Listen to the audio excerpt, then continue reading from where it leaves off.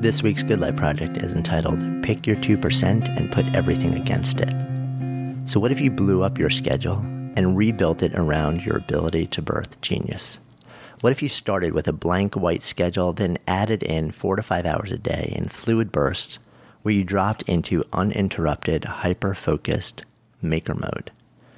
What if then, and only then, you added back in a smattering of, quote, manager mode items like meetings and calls and conversation and other administrivia, but only what could fit into a designated 2 to 3 hour window every day? And what if you kept this schedule for a week or a month or a season? What if you kept this schedule for life? How might this change not only what you're capable of creating, but the way you engage with the people you adore and your ability to build or rebuild a vital, healthy body, mind, spirit, and life? What might the net impact of this be, not just on you, but on the world around you?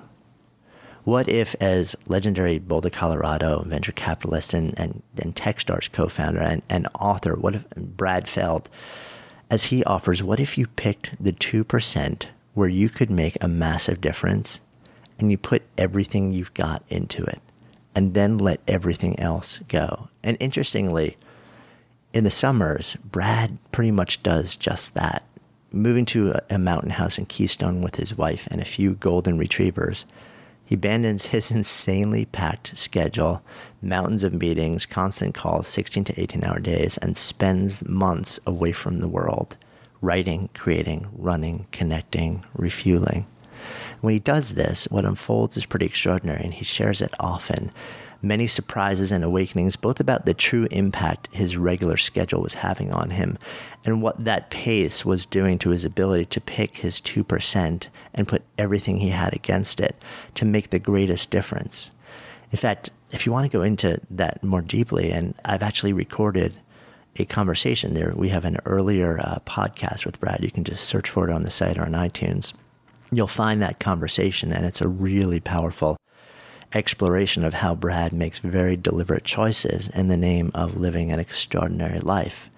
One that's not always easy and one that doesn't always work well. But I think you might really enjoy that conversation. But the idea here is, what if we go way beyond just living day to day and really dive into this experiment of saying, okay, there's maker mode where I'm creating.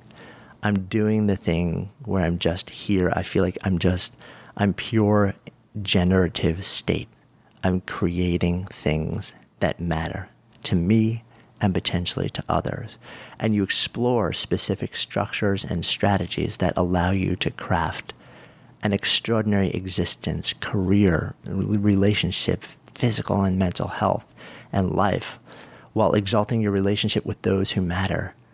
What if you actually took some time and zoomed the lens out, set everything back to zero and said, if I rebuilt my day now, what if I took the 2% that lights me up more than everything else and I rebuilt everything that I was doing so that I could just drop into maker mode and jettison almost everything else and make that thing matter? What might my life look like?